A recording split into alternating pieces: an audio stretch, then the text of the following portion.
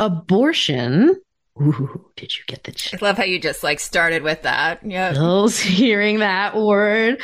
Lots of feelings there, folks. Okay, but literally, really, listen.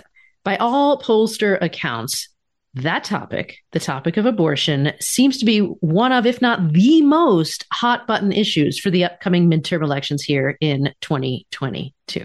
Would you agree with that? Right? So that's why, regardless of where you stand on the issue, we thought it was so important for us to dive into why and when abortion became so political. Because yes, we can point to a specific political strategy that linked the pro-life movement with the Republican Party and how that is playing out today in very extreme ways. Get ready to connect the dots. Welcome to the Dear White Women podcast, the show that helps white women use their privilege to uproot systemic racism without centering themselves in the process. We are your biracial Japanese and white hosts, Sarah and me, Sasha. So I didn't really want to start here, but I guess we're going to anyway, because this has been in the news so often that I don't think we have to start here. But first, according to our favorite, Cox Richardson, the scandal involving Herschel Walker, the staunchly, and if you're not familiar with him, the staunchly anti-abortion Georgia candidate for Senate, who appears to have paid for an ex-girlfriend's abortion in 2009, has, of course, gotten worse. To recap, not only after he gave a speech in which he apologized to everyone for sort of having this breakdown of father figures in Black American culture, and after he claimed he did not know the woman who said he paid for an abortion, the woman said she was the mother of one of his other newly acknowledged children. So of course he knows her. And P.S., he's got a number of these newly acknowledged children for whom he has not been present in their lives, despite having made this big public statement about the importance of a father figure in Black culture. So, just 5 years ago, Representative Tim Murphy, who was the Republican representative from Pennsylvania, who also belonged to the Republican pro-life caucus, resigned just hours after the story broke that he pressured a woman with whom he was having an affair to get an abortion. That's a very different outcome than now, where we have Republicans rallying around Walker, with former NRA spokesperson and former Breitbart writer Dana Loesch saying, fairly famously now if you're on Twitter at all, "I don't care if Herschel Walker paid to abort endangered baby eagles. I want control of the Senate." I am shaking my head here right now because how quickly the party has gotten rid of that thing called integrity, and also highly skeptical about the positioning of Herschel Walker against Raphael Warnock, two Black men in this particular race, right? You think there's a strategy there? Winning at all costs. Blah. Yeah. So in the Philadelphia Inquirer, you're not alone there, Sarah, because columnist Will Bunch pointed out the Republican leaders have not condemned Walker for his hypocrisy on abortion, his lies about it, and about the many other things he has lied about during the campaign, or the many allegations of domestic violence that women have made about him. Instead, Walker's campaign says it has raised $500,000 since the news broke, while Walker recorded an ad claiming he has been, quote, saved by grace. Bunch, in this column, noted what many observers have already called out, that the Republicans no longer care about anything but winning. And he went on, they insist on winning so they can put their vision of Christian domination into effect. Quote, the so-called family values of American fundamentalists turn out to be mere window dressing that can be tossed for the movement's true aim, authoritarianism, he wrote. Sounds a lot like your questioning of integrity there, right? And authoritarianism is a really big word, but I think it's really applicable here because Bunch linked this to a piece that scholar of fascism Bryn Tannehill published in the New Republic about a week ago, noting that religion in the United States is declining among younger folks and that older evangelicals are increasingly concerned that they are losing power, at the same time that their Christianity has become a political identity. And on this point, Tannehill wrote, the real danger of this widening schism lies in this creating the conditions for a future that looks more like present-day Russia or Iran. Pause and think for a second, right? That is authoritarianism. We supposedly live in a democracy, but that's where we're going. And so in listening to what you just said, I'm pretty terrified about where we're going to go next year. But I guess, I mean, you've taught me, if nothing else, over the last 3.5 years we've been doing this show, we need to look back at history to understand why and how we got to this point today so we can know where on earth we need to go next. And when you said that Christianity has become a political identity, I immediately also thought about our stated goal in this country, our supposed stated goal in this country of the separation of church and state, which we have seen multiple instances of lately where it's not happening anymore. And if you have any questions about that, just contact us. But imagine prayer and football fields, sidelines of public schools, that sort of stuff. So tell me, like, how did we get here? Can you take us back? Yes. And so we're actually going to go way, way back to the start of the last century. And this is according to the Washington Post. But when states began to outlaw abortion in the 19th century, it was not a political, let alone a partisan issue. So even as state after state sought to really criminalize the procedure, it didn't really, rise to the level of political attention around it or debate, largely because by criminalizing abortion, it really sort of solidified the goals shared by both parties in an era where really politics was all about what white men wanted and voted for. Criminalizing abortion was, in part, a way for the rising male professional medical field to consolidate women's reproductive care under their control, right? And away from unlicensed female, and at times Black, midwives. So these legal changes were also kind of, tied together with these sort of xenophobic and nativist concerns that inferior, in heavy air quotes, new immigrant groups, many of them Catholic, and therefore already having a fair amount of children, were reproducing at a much faster rate than white Anglo-Saxon Protestant women. So outlawing abortion at that time was seen as a way to increase the number of births of, again, in heavy air quotes here, more desirable children. I can't even. It's kind of like some of the arguments that we've heard recently, right? Like some of the support behind Dobbs is designed to force white women to have more white babies, which just kind of sounds gross coming out of my mouth to actually say something like that. Right? I know. A little too dystopian in a terrible, terrible way. And so going back, we're back in the 1800s. And to put this in context, until 1875, which was, 25 years earlier than 1900, if you're doing math, nobody knew how babies were actually even made at that point, right? So by 1900, you're regulating an industry that no one knows really anything about.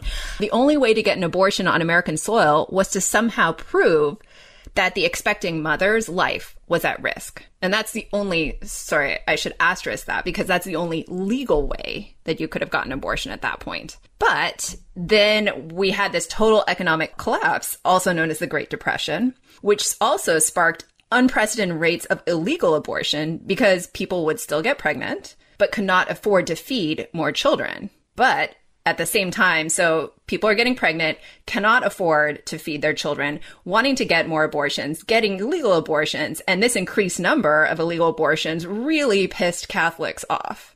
So leaders of the church in America had long led the opposition to legal abortion, because they were following guidance from Rome, and so they considered it to be murder.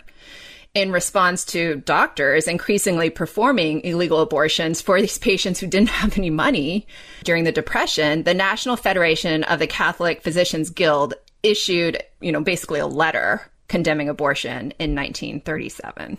But that's not, even despite that, that's not to say that abortion immediately became front and center and a big political issue. In fact, abortion remained on the fringes of political debate until the late 1960s. So we're talking, 50 some odd years ago.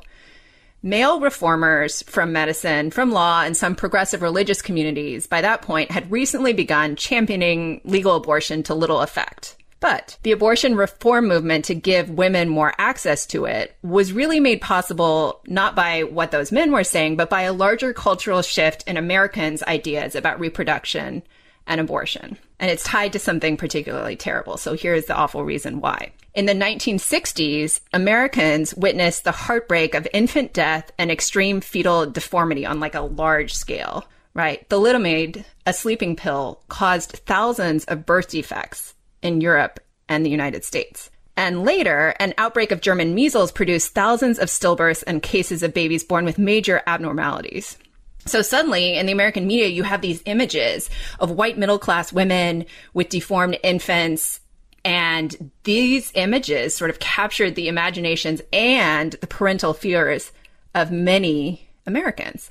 So in the late 1960s, you've got sort of this grassroots growing feminist movement that began to argue that women could not be full citizens until they could control reproduction, which kind of seems like a no-brainer, but okay, and these groups staged political events like abortion speakouts, which featured women giving firsthand accounts of illegal abortions. Other feminist groups, such as the National Organization for Women, also known as NOW, became well-versed in more traditional forms of power politics, and they helped move 17 states to legalize abortion under certain conditions, even before Roe did so at the federal level in 1973. Wow, local activism, go.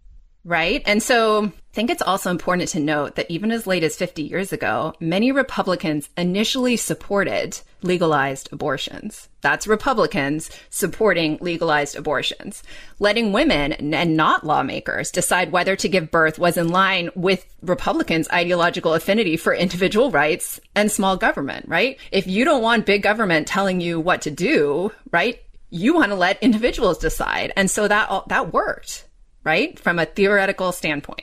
Republicans were also more likely to prefer abortion over subsequent years of taxpayer-funded support for poor women and children. Also makes sense, theoretically, right? So we had, at that time, a moderate Republican governor, Nelson Rockefeller, of yes, those Rockefellers, of New York, and he was a main force behind his state's abortion reform law in 1970, just as Ronald Reagan, a leader of the party's rising conservative faction, signed a similar bill in 1967 as governor of California. Did you say Ronald Reagan? Yes, I said Ronald Reagan, but I also note that I said as the governor of California. Things are about to change. How? How can things that are so supposedly fundamental change so quickly? Okay.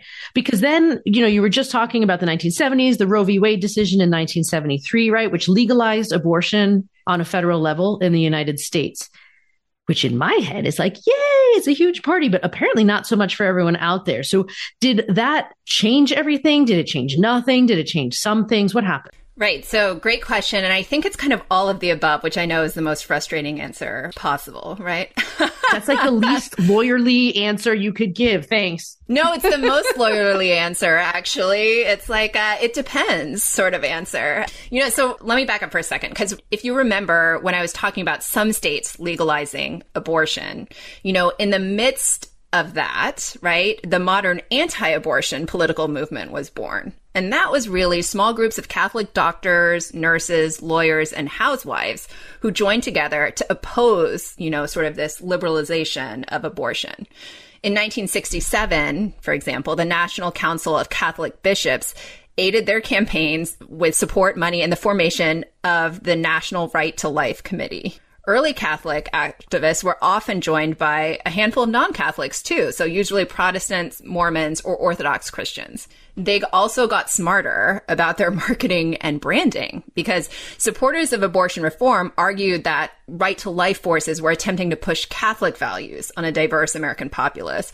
And because of that, many anti-abortion groups were like, you know what? We're not Catholic. We're non-denominational. So really to take that argument off the table. So now, at that point, most of those early groups failed to stop changes in their state abortion laws, but they did have some successes in the early 1970s. Remember, that's right around when Roe was codified, which suggests that not every state at that point was ready for abortion reform. Okay. So in the end, this is where the organized strategy to overturn Roe starts, because once Roe passes, this group gets increasingly more organized and looks for more ways to appeal to the average citizen. And catching on. Yes. And you've got to look at the Republican Party. So I said Republicans initially supported legalized abortion, but the left and right sides of the Republican Party did not agree for long.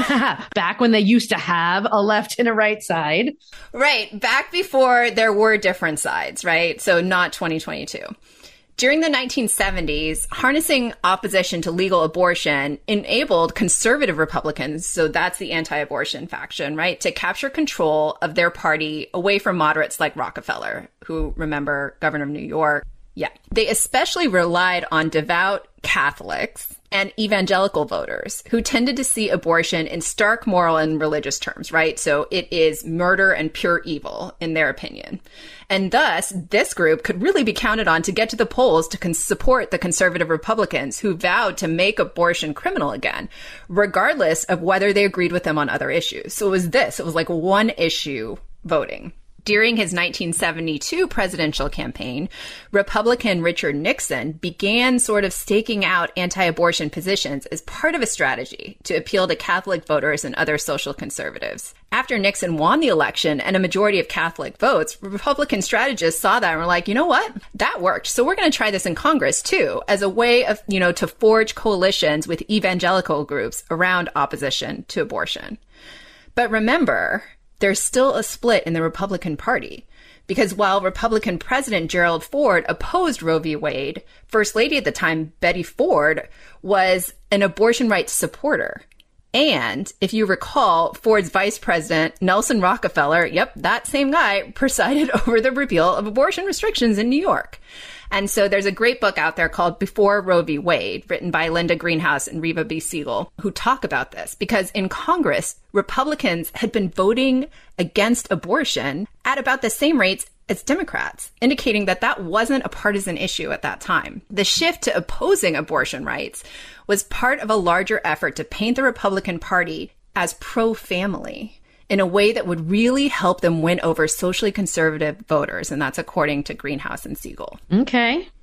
So we have a highly Catholic opposition that's getting more organized, and part of the Republican Party who are gaining this activist power and support, all of whom are now coming out against abortion. So what's happening with the Democrats at this point? So it's no surprise, right, that the further the GOP shifts to the right, Democrats did the opposite. And you have to rewind it a little bit, right? Because internal reforms beginning in the late 1960s loosened, sort of that old line New Deal Democrat power, right? That had really been consolidated and exercised within the party. So those decentralization measures aim to give previously underrepresented groups like women a greater stake in party governance. So groups like NOW, really listened and moved the Democratic Party to back legal abortion and other tenets of what, they really considered to be modern feminism. But that's not to say that this was an easy line for everybody to follow, right? Those changes presented a particular challenge for Catholic Democrats, as well as, evangelicals like Jimmy Carter, who sometimes had to square their own personal opposition to legal abortion with new party priorities. This name might sound familiar. Delaware's Democratic Senator Joe Biden, who is a Catholic who was first elected in 1972 and initially opposed Roe, was among those who learned to say that although he was personally opposed to abortion, he respected the Supreme Court rulings. And I think that's really important to note, that respecting the rule of law is something that we don't often see, especially when we're heading into the midterms, right? So that is a really key point here. Totally. And so I hear you, we're in the 70s and the parties are aligning themselves. What was happening? Were the average citizens also taking these, hardline stances pro or anti-abortion, like some of the party leaders? Yeah. So, we've been talking sort of at the party level, right? So that's a great question, because that's a really interesting thing. They weren't. Voters didn't see abortion, along partisan lines. The General Social Survey opinion poll found in 1977 that 39% of Republicans and 35% of Democrats said abortion should be allowed for any reason. Pretty similar. That's basically the same numbers. And in the 1970s, even major churches didn't see it as the defining issue, right? Well, while the Catholic Church, as we know, opposed abortion, the Southern Baptist Convention, the largest evangelical denomination, was on record saying abortion should be allowed in many circumstances. And I think, when we think about Southern Baptists today, we don't necessarily think that to be the case.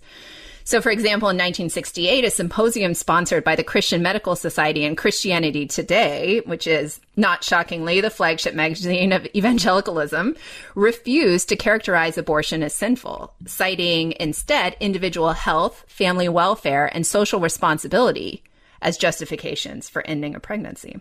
Ah, imagine that world. That is so refreshing. God, I know those words, right? And in 1971, delegates to the Southern Baptist Convention passed a resolution encouraging Southern Baptists to work for legislation that will allow the possibility of abortion under such conditions as rape, incest, clear evidence of severe fetal deformity, and carefully ascertained evidence of the likelihood of damage to the emotional, mental, and physical health of the mother. You know, the convention, which was, really not all about liberal values, right, reaffirmed that position in 1974, 1 year after Roe, and again in 1976. I'm still just really surprised. And also what I love is that emotional and mental health were mentioned along with the physical health of the mother, because I think we have come to interpret health so tightly now. Like, unless you are proven to be about to die, in so many states in this country today, right now, you are not allowed to have a life-saving procedure. Yeah. If you're looking to get started podcasting, check out Libsyn.com and use the promo code DWWPOD to get up to 2 months of free podcasting service.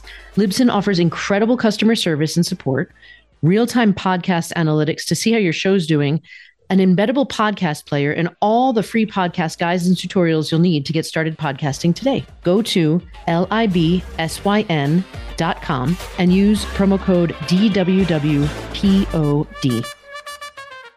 Okay, so get this quote then. When the Roe decision was handed down, W.A. Criswell, who was a Southern Baptist Convention former president and pastor of First Baptist Church in Dallas, Texas, who was also one of the most famous fundamentalists of the 20th century, he was pleased. He said, "I have always felt that it was only after a child was born and had a life separate from its mother that it became an individual person," he said. "And it has always, therefore, seemed to me that what is best for the mother and for the future should be allowed." I'm like trying to control this fanatical, like weird, uncomfortable laughter I have about this, because can we breathe that in and just pause? That is so radically different than what I would expect to hear from someone in their position today.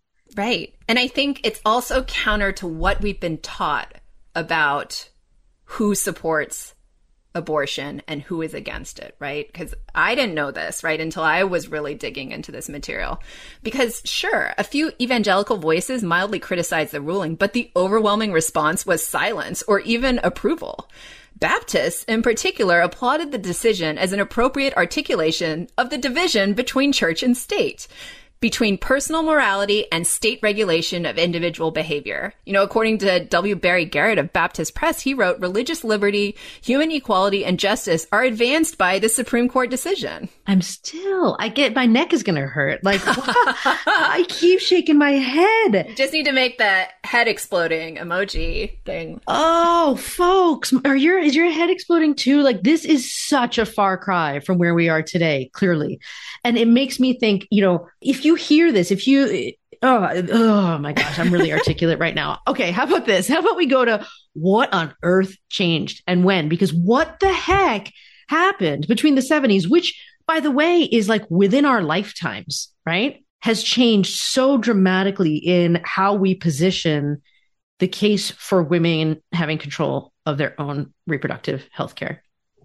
So we've got the politicians who now, conservative Republicans, believe that this is a coalition building issue, right? But everyone else is kind of like not particularly politically tied, right? Yeah, it's okay. Hey, it's your business and it's a separation of church and state. Like, go ahead. Right. It's your body. You make your choice, right? Okay. So, but then we've got activists like Phyllis Schlafly. Okay. So she worked to blend like longtime core conservative goals with opposition to social issues like abortion, and really was like, you know what? Abortion is a threat to traditional values.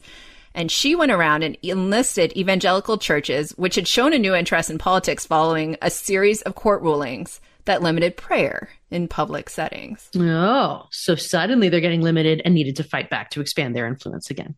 Yeah, and she used that to her advantage because these activist groups portrayed abortion as a threat to the family structure, along with broader social developments at the time like gay rights, rising divorce rates, and women working outside of the home. You know, Mary Ziegler, who's a legal historian at the University of California, Davis, suggests that for pastors and parishioners, abortion became a proxy issue for concerns about a liberalizing society. You know, according to her, for many evangelicals, this was more about family and women and sex. So activists also argued that lowering taxes, for example, could curb abortion rates by reducing revenue for Medicare-funded abortions for poor women. I'm just watching you shake your head. I'm telling you, it's going to hurt because you're now hurting a wide swath of people, swath of people to like get one little bit and like disadvantage people. And it just makes me angry. Well, and the thing is, they were successful because such arguments soon produced a successful effort to end Medicaid funding for abortion in 1976 through passage of the Hyde Amendment. You know, and let's be clear on who made this happen, right? This was really made possible by the efforts of homemakers. And we're using this term homemakers because that's what this article had used. But to be clear, we're largely talking about white women who did not work outside of the home at that point. What's our show's name again? Unclear on that. So, but these women subscribed to Shafley's newsletter and used their more flexible schedules sort of in the time period where kids were at school, for example, to lobby Congress. I'm just going to take that as a sign that more people who have time today can also equally use their time to make a difference in larger society. So the thing about what Phyllis Schlafly and her sort of army now of activists were doing is they also got churches to listen. So remember how the Southern Baptist Convention was all, you know, like thumbs up to Roe, or at least not like thumbs down. In 1980, the Southern Baptist Convention passed a resolution opposing abortion and reversed its earlier position. And I've also got another word for you, Reagan. He's back. Of course he is. Okay, so what's the deal with Reagan? Because I thought he was in support of abortion back when he was governor of California in 1967. That is true. He was. But when you add a desire for power and racism together, that's a hell of a drug, friends. I'm just going to keep going with my flair today. I'm like, oh, the link between abortion and racism. Here we go. Right. Although here he's only the start of the link between abortion and sort of the Republican leadership, which, I mean, if you're really talking about the start, that was kind of Nixon, right? But Reagan brings it forward because in 1976, when Reagan ran for president the first time, he ran on an openly anti-abortion campaign. It should be noted, though, that in the 1976 election, because Reagan wasn't the Republican candidate, right, in the end, the first presidential race since opposition to abortion emerged as an important political force, both Carter and President Ford opposed a constitutional amendment to ban abortions. Support of such an amendment was, at that time, really the political test for anti-abortionists, because they were like, if you're with us, right, you want that constitutional amendment. But they couldn't even affiliate themselves with one particular party or one particular candidate during this election because no one bought into it. Well, and I find that interesting. You mentioned how difficult that would have been for Jimmy Carter, the evangelical person, to support abortion, but he couldn't go so far as to ban abortions in the Constitution. So, like, he was still thinking about it. Yeah, right. Okay, but by 1980, when Reagan actually won the presidency, he was campaigning on, among other things, a platform of appointing anti-abortion judges. Wait. Does that sound familiar to anybody else? Because, okay, wait. It's a direct quote from Trump. The justices that I'm going to appoint, and I've named 20 of them, the justices that I'm going to appoint will be pro-life. They will have a conservative bent. End quote. That's Trump. Yeah, I know. Do we see echoes? History repeats itself. This is why you told me I must pay attention. Yes. So in the 1980 presidential election, right, the incumbent President Carter remained opposed to that constitutional amendment to ban abortions. Guess who didn't, though? Reagan strongly supported the idea and even backed proposals to force a constitutional convention if Congress refused to propose such an amendment. In his campaign speeches, Reagan promised to use the power and prestige of the presidency to push for an amendment if he is elected. Hearing that, anti-abortion activists shifted their political efforts from predominantly, like, can't vote for this guy, to a heavily pro-Reagan campaign. Wow. Wow. I mean, that's a huge difference from 1967 Reagan to 1980 Reagan, at least in what he's saying. He did like a full 180 on what he was publicly saying and affirming about abortion. And to be clear, I'm all for changing your opinion or stance if you learn something new, like something materially new that changes your mind, right? Like, I mean, just like you and me, like you learn better, you know better, you do better. But on this one, I don't think that that's what's happened, right? That flip makes me think that it wasn't just about abortion, but about something else. And I'm wondering if what you said when I got all like slightly maniacal sounding at that time, the mention earlier, the racism word, am I right? Is this what we're talking about here? Because we did a whole talk on Reagan just a few episodes ago. Right. Which was, I think is important to listen to if you really want to get the backstory of Reagan. But, you know, it's this concept of the religious right now that's really emerging. And, you know, which is really this group in the Republican Party who now includes evangelicals, churches, and other faith-based groups. And they were united around a Supreme Court decision. Remember, when Phyllis Schlafly got through to the evangelical churches, it was because of separation, you know, of prayer, right? And separation of church and state decisions. But this Supreme Court decision wasn't about that, and it wasn't about Roe. It was about segregation. So you were right. Let's back up a bit. So according to Politico, in May of 1969, a group of African-American parents in Holmes County, Mississippi, sued the Treasury Department to prevent 3 new whites-only K through 12 private academies from securing full tax-exempt status, arguing that their discriminatory policies prevented them from being considered charitable institutions. These schools, not surprisingly, had been founded in the mid-1960s in response to the desegregation of public schools set in motion by the Brown v. Board of Education decision in 1954. So in 1969, the first year of desegregation, the number of white students, are you ready for this, enrolled in public schools in Holmes County, that's in Mississippi again, dropped from 771 students to 28. The following year, that number fell to 0. Okay, another brain explosion. Right. So this is a Supreme Court case in Green versus Kennedy, and Kennedy was Secretary of the Treasury at that time, so he's named in the lawsuit, which was decided in January of 1970. The plaintiffs, who were the parents, right, won a preliminary injunction, which basically denied the segregation academies tax-exempt status until further review. In the meantime, though, the government was trying to figure out its position on these schools, right? Because you've got clearly segregated schools, right, asking for charitable institution status. So later that year, President Nixon ordered the IRS to enact a new policy denying tax exemptions to all segregated schools in the United States. So under the provisions of Title VI of the Civil Rights Act, which really outlawed racial segregation and discrimination, discriminatory schools, therefore, were not, by definition, charitable educational organizations, and therefore they had no claim to tax-exempt status. And similarly, donations to such organizations would no longer qualify as tax-deductible contributions. So, I mean, I'm absorbing. These places, specifically schools that discriminate, can no longer be considered charitable. So places donating to them can't make their contributions tax-deductible, ... This would piss off a whole bunch of white people, right? Right. And not just places donating them, but individuals who are, 100%. So on June 30th, 1971, the United States District Court for the District of Columbia issued its ruling in this case. And this case was now renamed. It's Green versus Connolly because Connolly was the new Secretary of the Treasury. So the decision upheld that new IRS policy and stated under the Internal Revenue Code, properly construed, racially discriminatory private schools are not entitled to the federal tax exemption provided for charitable educational institutions, and persons making gifts to such schools are not entitled to the deductions provided in case of gifts to charitable educational institutions. So, hearing that, Paul Weyrich, who's the late religious conservative political activist and co-founder of the Heritage Foundation, saw his opening. Why do I get the feeling I'm not going to like what he did? Yeah, well, I wonder why. So in the decades following World War II, evangelicals, and in particular white evangelicals in the North, had drifted towards the Republican Party. You know, they had sort of gone that way because they were anxious about the Cold War. They were suspicious of Catholicism. And on top of that, well-known evangelist Billy Graham had a very public friendship with Dwight Eisenhower and Richard Nixon.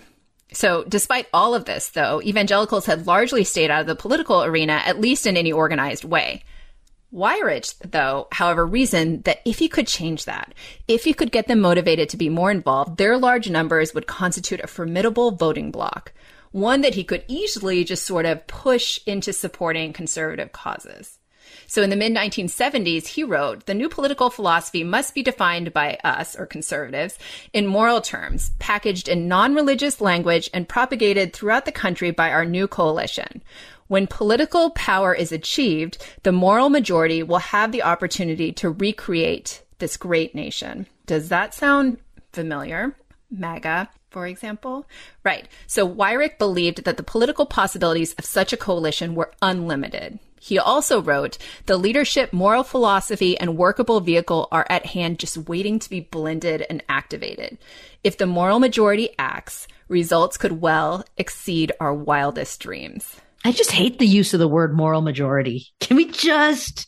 cringy. Me too. Okay, but here's the thing. This hypothetical, I'm going to use it again, moral majority needed a catalyst and something, right, that they could hold on to rally behind. For nearly 2 decades, Weyrich, by his own account, had been trying out different issues, hoping one might spark that evangelical, sort of coalition building. He tried pornography, tried prayer in schools, he tried the proposed Equal Rights Amendment to the Constitution, even abortion. And he recalled, looking back on, this in 1990, he said, "I was trying to get these people interested in those issues, and I utterly failed." However, the Green versus Connolly ruling provided a necessary first step. I'm getting it now, how it all ties together. I'm so disappointed. Aren't you, though? Aren't we all? Oh, you're freaking right. History. Okay. Yeah, because that decision captured the attention of evangelical leaders, especially as the IRS began sending questionnaires to church-related, quote, segregation academies, including Baptist pastor, also a televangelist, also conservative activist Jerry Falwell's own Lynchburg Christian School, inquiring about their racial policies. Falwell was furious. And he famously complained, in some states, it's easier to open a massage parlor than a Christian school. And I think by Christian, he means segregated, but sure, we'll take it, right? When Bob Jones University, a fundamentalist college in Greenville, South Carolina, lost its tax exemption due to its failure to integrate in early 1976, that was it for many evangelical leaders. As Elmer L. Rumminger, longtime administrator at Bob Jones University, stated in an interview, the IRS actions against his school alerted the Christian school community about what could happen with government interference in the affairs of evangelical institutions. That was really the major issue that got us all involved. So it wasn't about abortion at all at that point. It was about being able to have tax-exempt schools and exempt status that were evangelical in nature, that were all white and could stay all white. Awesome. Okay, so go back to Reagan because he's I can't even. Let's go back to Reagan. Yeah, so to go back to Reagan, right, we have to go back to that grassroots strategy because Weyrich saw that he had the beginning of a conservative political movement, which is why several years into President Carter's term, so now he's in sort of the late 70s, right, he and other leaders of this sort of growing religious right blamed Carter for the IRS actions against segregated schools. Does that sound familiar too? Even though the policy was mandated by Nixon and Bob Jones University had lost its tax exemption a year and a day before Carter was inaugurated as president. So totally more lies, misdirection, and trickery, trying to blame a different political party and blame somebody completely unrelated for something that happened through history. Okay. Yeah. But you know what? Falwell, Weyrich, and others were, sort of undeterred by whether things were facts or not, right? So in their determination to elect a conservative, they were willing to do anything to deny a Democrat. Again, does this sound familiar? Even a fellow evangelical like Carter, another term in the White House.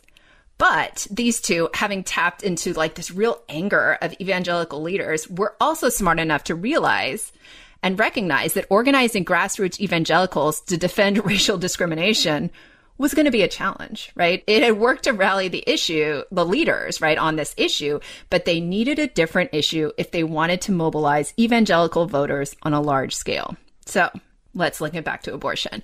By the late 1970s, many Americans, not just Roman Catholics, were beginning to feel uneasy about the spike in legal abortions following the 1973 Roe decision. The 1978 midterm elections demonstrated to Weyrich and others that abortion might motivate conservatives where it hadn't in the past.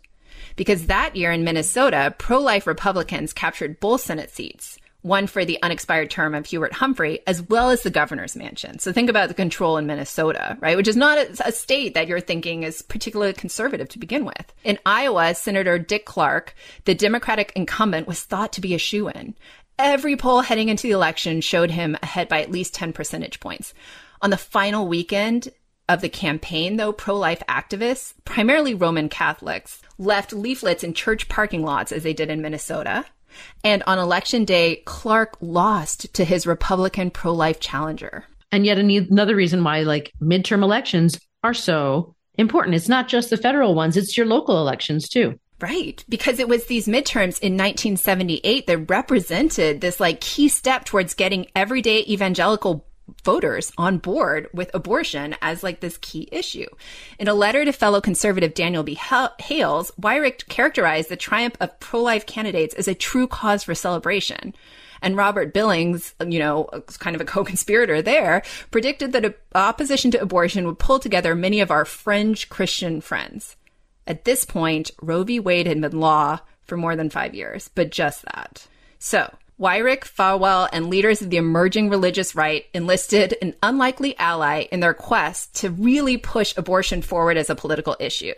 So they found this guy, Francis A. Schaeffer, who had a goatee, he wore knickers, and he was a theologian who was warning about the eclipse of Christian values in the advance of something he calls secular humanism. Again, does this sound familiar to when we started this podcast? So Schaeffer, considered by many the intellectual godfather of the religious right, which conjures up a whole lot of memes in certain ways, was not known for his political activism. But by the late 1970s, he decided that legalized abortion would lead inevitably to infanticide and euthanasia. And he was eager to sound the alarm. Not sure how he got there, but anyway. So Schaeffer teamed with a pediatric surgeon, C. Everett Koop. And Who becomes later Reagan's Surgeon General, and put an asterisk there because I found out something that Reagan asked Koop to do that he refused to do on the topic of abortion. So remind me about that. But the two of them teamed up to produce a series of films called Whatever Happened to the Human Race. If you want to talk about provocative titles, right? So in the early months of 1979, Schaeffer and Koop, targeting an evangelical audience, toured the country with these films, which depicted abortion really in graphic, very negative terms, most memorably with a scene of plastic baby dolls strewn along the shores of the Dead Sea. Yeah, I know, right? Schaeffer and Koop argued that any society that accepted abortion was really held captive to secular humanism and therefore caught in a vortex of moral decay. Ay, ay, ay. Right. They're drawing some dots. They're connecting some dots, but I'm not sure they're connecting the right dots or even that those dots even exist. But sure. When am I supposed to asterisk you and remind you to come back to C. Everett Koop? When we get to Reagan. Okay. So just a little bit more on the background here. So as a result of this film tour, evangelicals were slowly coming around on the abortion issue. At the conclusion of the film tour in March of 1979, Schaeffer reported that Protestants, especially evangelicals, have been so sluggish on this issue of human life, and whatever happened to the human race is causing real waves among church people and governmental people too. So by 1980, even though Carter had sought, both as governor of Georgia and as president, to reduce the incidence of abortion, his refusal to seek a constitutional amendment outlawing it was viewed by these politically conservative evangelicals as an unpardonable sin. Never mind the fact that his Republican opponent that year, Reagan, had signed into law as governor of California the most liberal abortion bill in the country. So when Reagan addressed a rally of 10,000 evangelicals at Reunion Arena in Dallas in August 1980, he totally criticized the unconstitutional regulatory agenda directed by the IRS against independent schools, but he made no mention of abortion. Nevertheless, leaders of the religious right hammered away at the issue, persuading many evangelicals to make support for a constitutional amendment outlawing abortion a litmus test for their votes. And no surprise, by the time the election rolled around in November, Reagan was there as well. And so, okay, first the asterisk, or in whatever order you wish to take it, because did Reagan then go from his 1967 self all the way to fully getting on board with this idea of a constitutional amendment? And what did that mean for the Republican Party after him? Yeah. So first of all, he not only got on board, he was actually freaking leading the parade, right? Because by 1988, Reagan was saying things like this at the March for Life rally. We're told about a woman's right to control her own body, but doesn't the unborn child have a higher right? And that is to life, liberty, and the pursuit of happiness. And I can't with that. But the asterisk is here. Koop was a Surgeon General between 1982 and 1989. So a lot of what he's known for is about when AIDS became like a full-blown epidemic. He's also known for smoking and like doing a lot of stuff about the dangers of smoking. And he was anti-abortion throughout his entire time as Surgeon General. In 1987, Reagan asked him to specifically release a statement saying that abortion was psychologically damaging to women, and he refused to do it.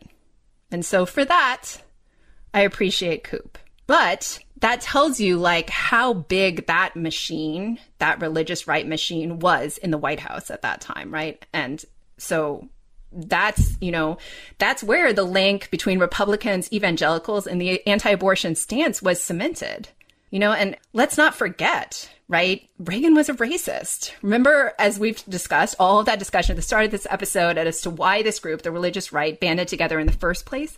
It was about segregation, always first about segregation, not about abortion. And Reagan could get behind that. And, I'm just going to add something here for all those people who say, but why do you always make it about race? I think this is a huge glaring exhibit A here, right? Yeah, sure is. Yeah. But it escalated from there because this group had to continue to convince a whole host of people that abortion was not only political, but the most important political issue that there is, and that everything came second to opposing segregation. I mean, abortion. Right? But in other words, movement leaders didn't want elected officials to just believe that abortion was immoral, because believing it was fine. That was one thing. They had Carter, who kind of believed that it was fine, but he wasn't willing to act on it. And they wanted them to act on it. So if you fast forward from Reagan making that speech in 1988 to 1996, right? And Pat Buchanan, who was a Republican candidate for president in that election, a direct quote from him during his campaign was, "If I'm nominated, I will choose a pro-life Republican running mate. I will appoint justices who will overturn Roe v. Wade. And I will be the most pro-life president in the history of the United States, bar none." In the decades since, Republicans have relied heavily on voters who were staunchly opposed to abortion rights, like white evangelical Christians. But clearly, that wasn't always the case, and that was a very savvy political strategy put together by some people who actually were really pissed off about segregation to begin with and their removal of the tax-exempt status. And that leads us to Trump, right, who has said the same things and followed through on his promise regarding justices and Dobbs, right? And here we are just a few weeks before the midterms, which promised to be as potentially game-changing as those in 1978. So my neck really hurts from just like shaking it. And I don't really know how I'm feeling, like a mixture of anger, mired in a pit of despair, somewhere in that whole range of things. But it really, I'm going to have to just like do a happy dance or something after we record this episode, folks, because it seriously pisses me off that there was this long game that we didn't see or weren't prepared to adequately interrupt and reverse course on. And so, you mentioned the midterms. What can we do to affect change now? We can't go back and change history. It is what it is. But we don't have much time if we're talking about these midterms that are coming up. Right. We don't have much time. And that urgency should really fuel us. Because remember what I was talking about, sort of the power of grassroots organizing and the grassroots voters, especially in the anti-abortion campaign. That's us on the other side. Like, we have to be telling people what we know so that they can make the most informed decisions possible at the polls. We have to tell them also to focus on local elections, not just national, because we know that these issues are not just decided at a congressional level or at a Supreme Court level, right? Abortion is on the ballot in so many states in ways that you might not even expect. And we've got that happening in the progressive Bay Area as well. So even if you're thinking you live somewhere, quote, safe, it may not be true. So what can you do? Encourage people to vote. Get out there and talk to your friends. If you've never done it before, and Sarah and I know this deeply, right? It may feel awkward to start, but commit to contacting at least 5 friends and make sure they're not only committing to vote, but that they're also remembering that abortion is on the agenda and on the ballot, as well as racism. If you're looking for something else you can do, volunteer to help at the polls if you can, or be a hotline operator, or share this episode on social media with your friends and look to learn more. Because, you know, there is time. We are not out of time yet, but we have to be intentional with our actions because silence still equals consent. Looking away means no change, which means a very large number of American women will have a much harder time getting access to abortion. So to recap, abortion is definitely on the ballot this year, along with racism. They are intricately linked and have been so for centuries in this country. So vote. Tell everyone you know, because we are in this together and our futures are tied together as a result. You've just listened to the Dear White Women podcast with your hosts, Sarah and me, Sasha. Yes, we're on social media. And yes, you can hire us to do talks about our book. But the biggest thing, don't forget to sign up for our newsletter to receive our free materials.